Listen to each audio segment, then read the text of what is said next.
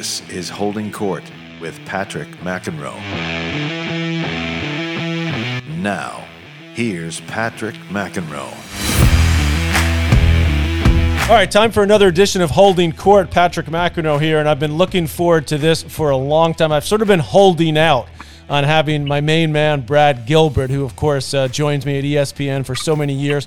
Brad, will be able to talk about everything and anything as relates to tennis, as we'll get together in the next week or so for the Western and Southern Open Cincinnati, which will be played this year at the U.S. Open location in New York, and then, of course, the U.S. Open. So we'll have plenty of time, BG, as you and I always do, to break down what's happening in the current world of tennis. But I want to get into how Brad Gilbert started in tennis. First of all, how are you, Mr. Gilbert? Well, nice to hear you, Patrick, and sounding so well and being healthy. We've had a lot of time off and looking forward to getting back. I got started probably a lot like you did and so many other kids. I was the youngest of three, so had an older brother and older sister that had just started.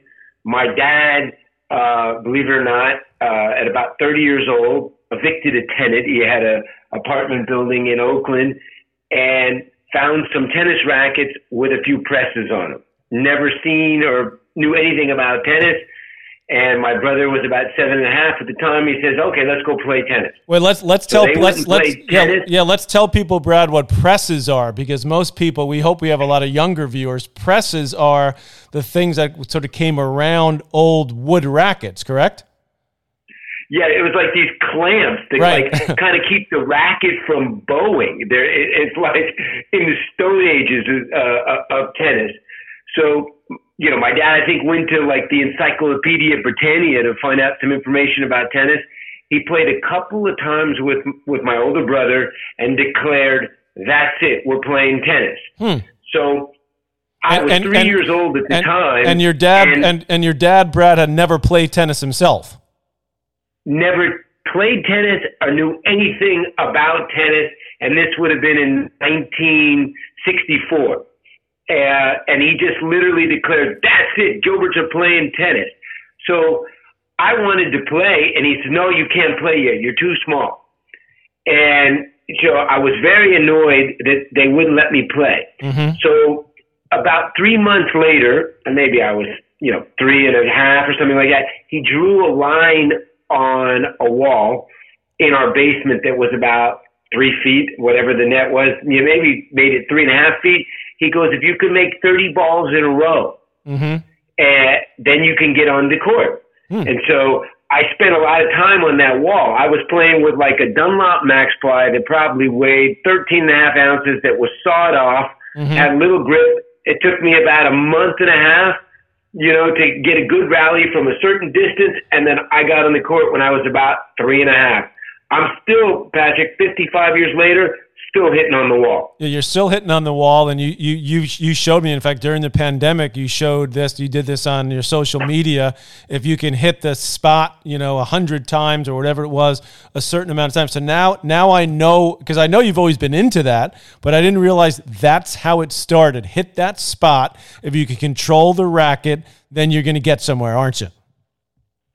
And when you're in a basement, there's not a lot of room to move around. So that's where you kind of learn it. It's a great skill to learn. My kids say I don't have a lot of zen. My zen is kind of just hitting on the wall. I really enjoy just 15 minutes, all of a sudden, whether or not, hitting some forehands, hitting some backhands, hitting some volleys. I really just enjoy hitting the ball. And I actually, never felt at any point, Patrick, in my life, any burnout from hitting or dreaded hitting. I really enjoy hitting. And even now today, it's not like I'm goal-oriented. I just enjoy just trying to go out and hit some balls. Now, when you first started playing competitively, Brad, how old were you, and what are your first memories of that, your competitive tennis? Well, I got a story for you on this one. My first match, 6 years old, and I thought I was ready to just, storm through this tournament, 8 and unders. Right. Alpine, Portola Valley, I think it was Alpine Hill in Northern California. You grew up just outside near Oakland. Stanford. Right. I go play first round, tricky lefty opponent. It's like, man, at 6 you haven't played a lot of tricky lefties. Right. The guy was about a foot taller than me, and he absolutely took me to the woodshed. I was disheveled that I lose to some guy that was my age. Believe it or not, that guy that was my age, I played all the way through the juniors. I got him about 15 times in a row after that loss because it really annoyed me. That one stuck with you for a while. But then he did get me back. Can you believe this? That guy did get me back once on the pro tour. So I went all the way from playing this guy at 6 years old to actually losing to him, I think, when I was about 25 or 26 on the pro tour. And he played with 2 giant steel knee braces. Lefty Glenn Leyendecker was my first opponent in my career. Didn't he play at Princeton? Glenn Leyendecker played at Princeton, I believe. Or was it Pepperdine? Maybe Pepperdine. Yeah, you know what? I'm going to say higher learning, but he might have been at Yale. I think he was at Yale. You're right. He was pretty. He had a decent run there for a while. I mean, he wasn't like he was, a challenger. I mean, he was a top 100. Yeah. I'd say even top 50 for a cup of coffee. I could be selling him short. He wasn't bad, but I competed against him. But I tell you what, I took that loss hard. And I remember my dad say, you got to learn from your losses. And I was like, I'd rather learn from my wins. But it did, make me compete even more.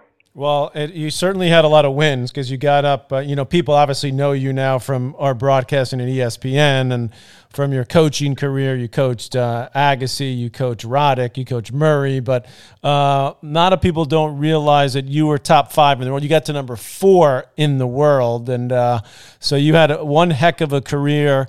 And you've told me this story a few times, but I love this story about you going to college. You first started at Foothill, which is in Northern California, and just talk to me a little bit about when your later years in your junior career, and then starting at Foothill, Pepperdine, and then onto the Pro Tour. Well, when I landed at Foothill, January 2nd, Patrick, 1980.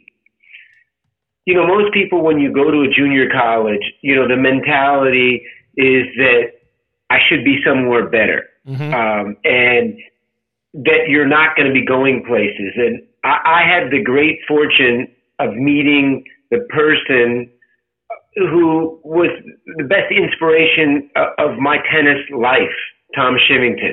And the day that I met him there, he made me feel like I was at Stanford. He made me feel like I was at the most important place. And somehow, miraculously, I don't know why, because my dad is 6'3", everybody else is decent size in my family. Maybe because I was playing so poorly in the 16s and 18s, God was a little bit upset with me because of my, sometimes anger on the court.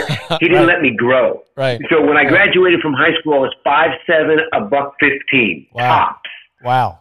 And somehow I met Shiv, and we had a great chemistry. And in about 5-week period, I mean, honest to goodness, I grew about 6 inches in 5 weeks. Crazy. So then I went from about 6'1", 120. But that seemed to really change, and then I couldn't hit a backhand until I met Shiv. So he helped me with a couple of things, and he had such an easy demeanor about it. And all of a sudden, guys that I could never beat, for umpteen years, it was almost like, what happened, or who were these guys? But Shiv was the complete reason why, and chemistry so much in coaching, and had such a great, easy demeanor.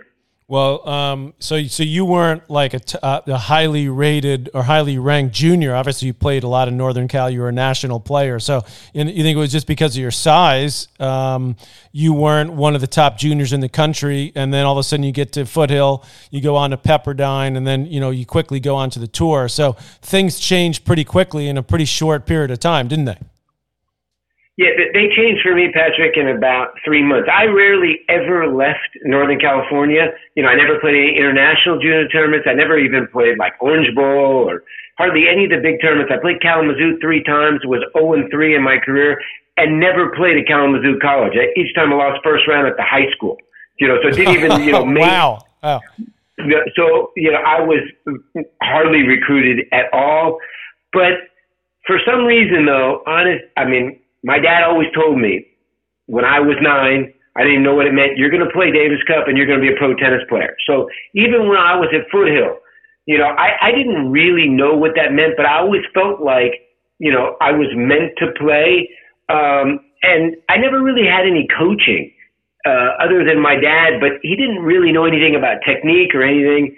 And I was probably too stubborn to make any changes. Mm-hmm. And then Shiv kind of subtly would tell me, if we could learn to hit over that backhand on the second day that I was at practice, I think it would be really productive with your game. Or he might say, what, if we could learn to be a little, more offensive with your serve, I think it would help you. So he would just make these little things, and then, okay, let's spend after practice or the next week working on it. And, all of a sudden for the first time, I didn't say no. And the way he said it, and within 3 months, winning is contagious, and you start getting confidence. You start beating people that you haven't. And then within 3 to 6 months, then I started playing, qualities of tournaments, and things started changing quickly. And that's, what you always tell players when you're coaching, that things can change in this game. And it starts with your attitude and also starts with working hard. Well, obviously, it sounds like that Coach Shivington had a big effect on you as a player, but then also you as a coach. And, you had incredible runs with Agassi, with Roddick, then with Murray early in his career. And we could go on and on about each of those relationships. But what I really want to get to with you, BG, because I've been thinking about this for a long time for my podcast. And I thought that the only person that I could do it with initially would be you, because there's nobody that can break down an imaginary match better than you. And I've been, for a long time, I've been thinking about, okay, I want to try this for my podcast, but I need BG, I need Brad to do it with me initially. So here's the first match. And who knows, maybe we'll do this once a month. Maybe we'll do it even on your pod. By the way, what's your podcast called? Because you just started one as well. Yeah, Winning Uglier with my son, Zach Gilbert. And it's about coaching, trying to help club players understand how to maximize their game.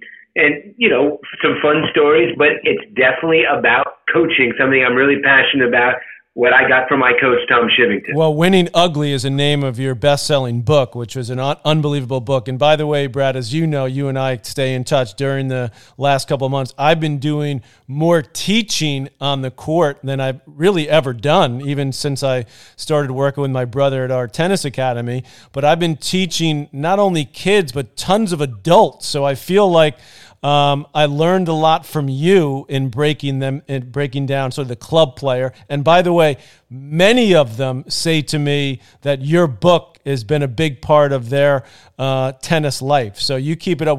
So Winning Uglier is the name of the podcast. I love it. Well, thank you, Patrick. And one thing about coaching, seniors, I've been working with a guy for the last couple of weeks at a 4.0 level. Is you need to focus and get on their level, because so many coaches are thinking higher levels, but trying to help them with their little strengths and weaknesses. And then I don't think about like somebody at a higher level when you're coaching it. It's like, how am I going to help them just with the little nuances in their game? No, totally. And that's exactly what I've tried to do with the people I've been on the court with. Okay, so here's the match. Okay, the two greatest male clay court players, certainly in the Open era, arguably of all time. And again, Brad can break down the strengths and weaknesses. So here it is. Bjorn Borg in his prime, Brad, versus Rafael Nadal, best of 5, French Open final. We could break down. Obviously, they've got to play with the same equipment. So we're not talking about, Nadal playing with his Babolat against Borg with his wood racket. So first off, let's say they played with the wood racket. Borg, Nadal, best of 5. Who wins and why? Okay, this is an interesting question, because Borg was maybe the first player of the 70s that played more of a modern game that you see today. He played well. He wasn't a big guy, about 5'11", $165, lightning fast. I mean, maybe like a Hewitt size, but I actually think, he would have been a better mover than Hewitt. Big first serve, second serve, not as bad as mine, but that might have been the weaker part of his game. Right. I think that Rafa, would need time to adjust to playing with a little wood racket, because he probably would have never played with one, or any type of smaller frame. Let's assume for the sake of this discussion that Borg, Nadal grew up with a wood racket, just the way Borg did. So let's assume he was totally comfortable with it.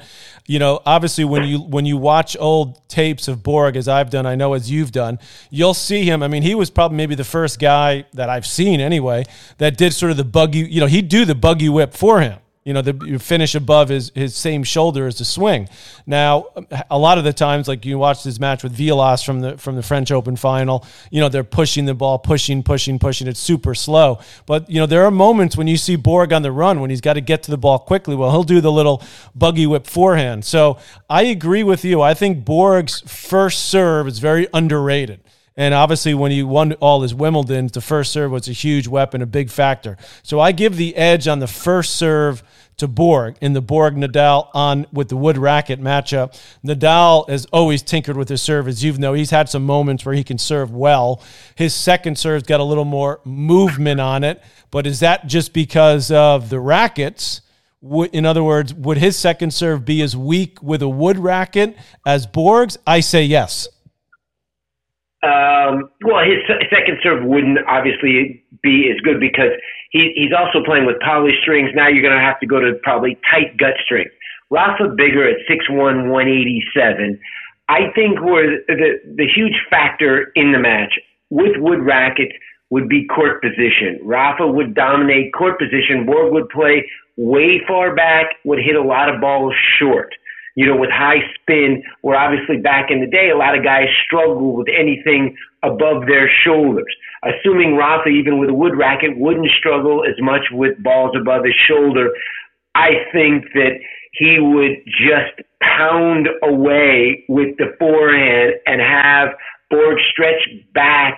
I think that he would absolutely hammer him with the inside-out forehand. I'm feeling like, with wood rackets giving all the same factors and everything like that, maybe one tight set, 3-6-1. But believe it or not, in this same matchup, I give Borg a way better chance if they played on grass. Because I think that now that maybe you're playing on the low bouncing grass, and maybe with Borg's first serve, he could make a lot more progress on the Rafa return. But I do think that on clay, that there's just no way Borg would be able to stop the onslaught of Rafa's forehand. And I also think that his backhand to backhand, I just think that bigger, stronger, physical, better mover as well. As much as I love Borg and want to tell you that he'd have a shot, Well, you're saying like 3 straight sets. Well, I disagree. I think that Borg was arguably faster than Nadal. Wow. Yeah. I mean, as good. Obviously, he's a little smaller, so you have to take that into account. But I think that's changed over the years. I mean, Rocket Rod Laver's 5'7", 5'8". So I'm not tossing that aside, but I'm not putting that as important of a factor as you are, because I think it's the evolution of just the game and the athletes. But if you're talking about just pure speed, obviously Nadal, they're both amazing. Maybe I probably give the edge to Nadal as a competitor because he's stayed in there longer. Borg, when my brother started to beat him a couple of times, he sort of just quit basically at 25. whereas, Rafa's had to deal with, some devastating losses and still come back, and, Djokovic beating him in some epic matches as well. So I think Nadal may be a little stronger competitor, but I think this goes to distance on clay. I mean, I think it goes 5. I hear what you're saying. I agree with you that in the mid-court, I think Nadal is a little bit better partly because he has to be. He's learned how to move forward a little bit more. Borg was a better volleyer on grass where he could just dump it short. But I think you're underrating the speed of Borg, and I also think that Nadal wouldn't be getting as much whip with the forehand with the wood racket. No, I totally agree with everything. I hear what you're saying, but Rafa, the only way you're going to beat him on clay, you got to go big. You got to go bold. You got to go big, and you got to take time away. And that wasn't Borg's game, to try to take time away from you. He would play back and he would lose. And I just think that Rafa, no matter who he's playing, if you give him balls, even with you give him a broomstick, and you hit the ball, on the service line to hit him, that's a problem. All right, let's talk about if they played now, if Borg had, he spent years playing on the wall too, as you did, as I did.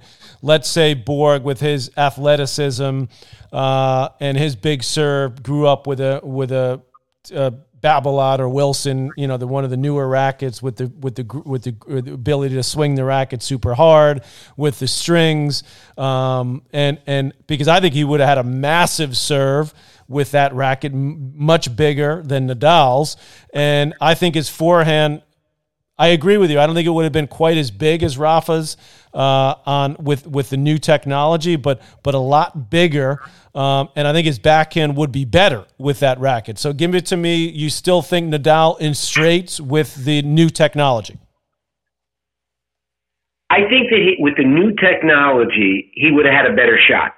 He would have had that a huge serve for a guy like 5'10", maybe one of the biggest serves I've ever seen, Thomas Johansson, another Swede. Mm-hmm. So I think Borg would have been serving like 135.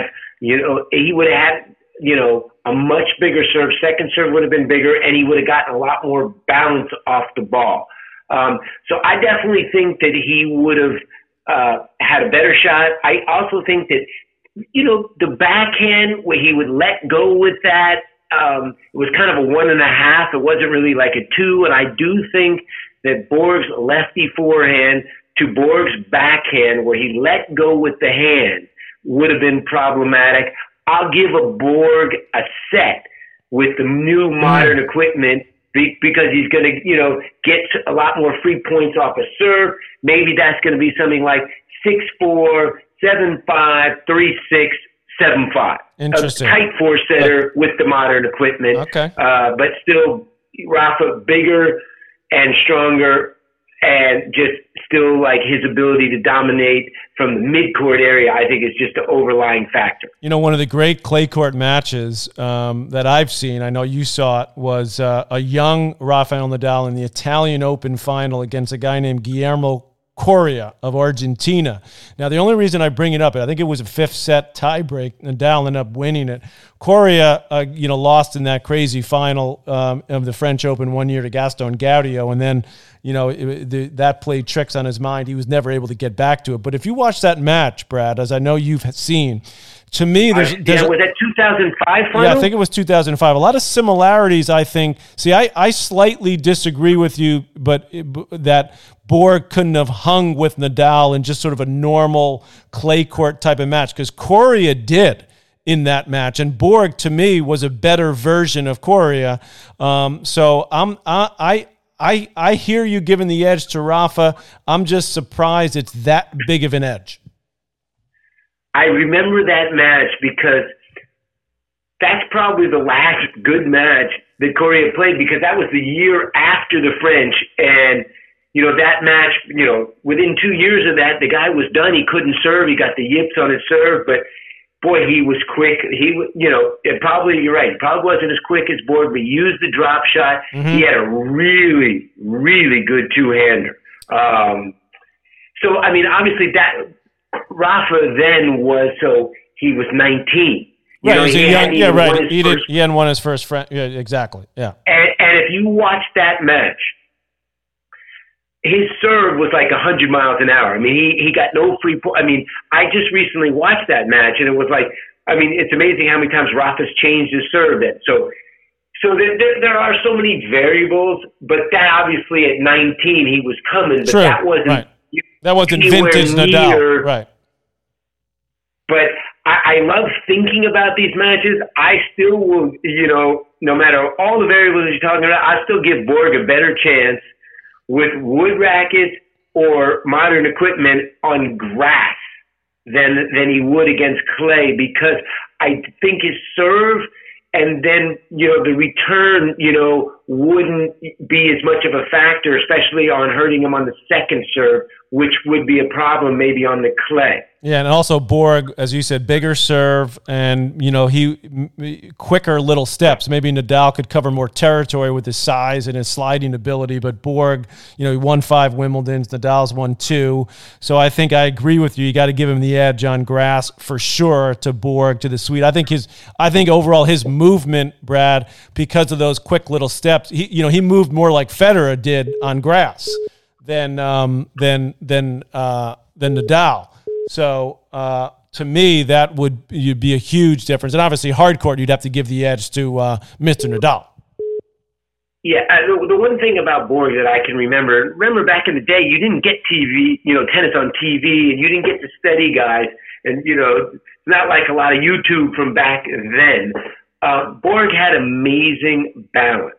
That's what made him so fast on the court. There's guys that are incredibly fast, but if you don't have the balance, you're not as efficient. And Borg was an incredibly still easy mover, and you just looked up and he just went from side to side. He was a great mover. I do think that the size, I know that under 6 feet, then wasn't as much of it is today, because we haven't had anybody win a slam under 6 feet tall now since 2004. Well, it's been a while. Gaudio is the last one. And obviously the last two greats, obviously McEnroe, Borg, Andre, but we've gone to bigger guys. That's the one thing, if you go back in time, you can't make somebody that's smaller bigger.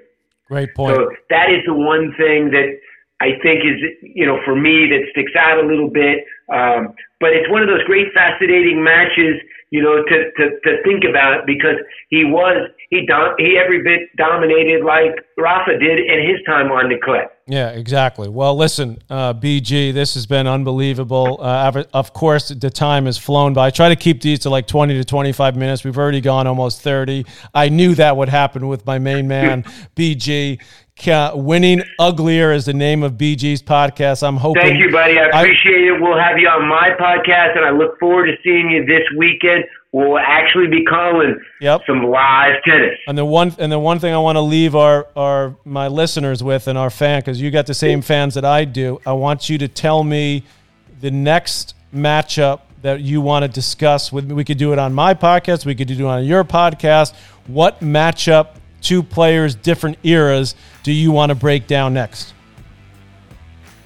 So, you want to go, few generations back? Whatever you want. You could be Sampras, Federer, both in their prime on grass, Wimbledon final. You tell me. It could be Lendl versus, I'd like to see your brother versus Fed on grass, because it's easier to go to Pete, but that's too close. So I like going 80s to the 20s. So that's a good one. All right. I'd like to see Lendl Djokovic on hard court in Australia in 110-degree heat. Oh, now you're talking my language. I love it. The one and only Brad Gilbert. Everyone can't wait to see you in person in a few days, BG. Thanks for coming on. Cheers, buddy. You got it. Holding Court with Patrick McEnroe is powered by Mudhouse Media.